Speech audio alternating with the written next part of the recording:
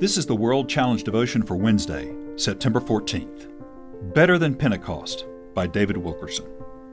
John the Baptist never made it to Pentecost. He saw none of the cloven tongues of fire, nor did he hear the mighty rushing wind. He did not see Jerusalem shaken and multitudes converted.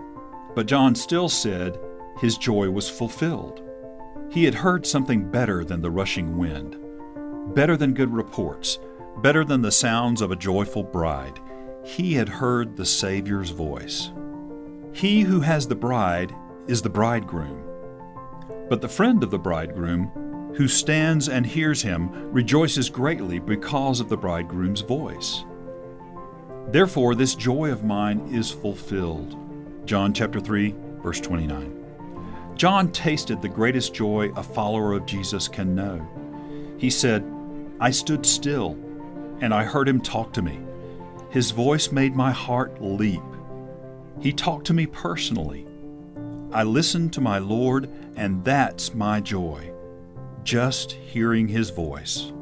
John could say, "Oh yes, I loved him. I worshiped at his feet and told him how unworthy I was. My joy is not in what I said to him. My joy is in what he spoke to me. I rejoice in the sound of that voice." Some people teach that the Lord no longer speaks to men except through the revealed Word. They cannot believe men can be directed and blessed by hearing the Spirit's voice today.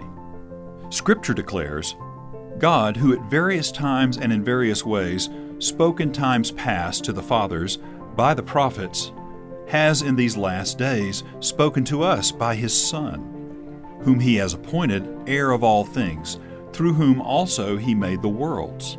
Hebrews chapter 1, verses 1 and 2.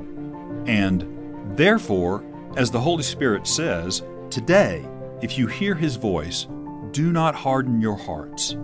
Hebrews chapter 3, verses 7 and 8. Jesus said, "My sheep hear my voice, and I know them, and they follow me." John chapter 10, verse 27. Nowadays we are afraid of all the abuses, afraid we will be led to revelations contrary to the Word of God. All the abuses are not God's fault.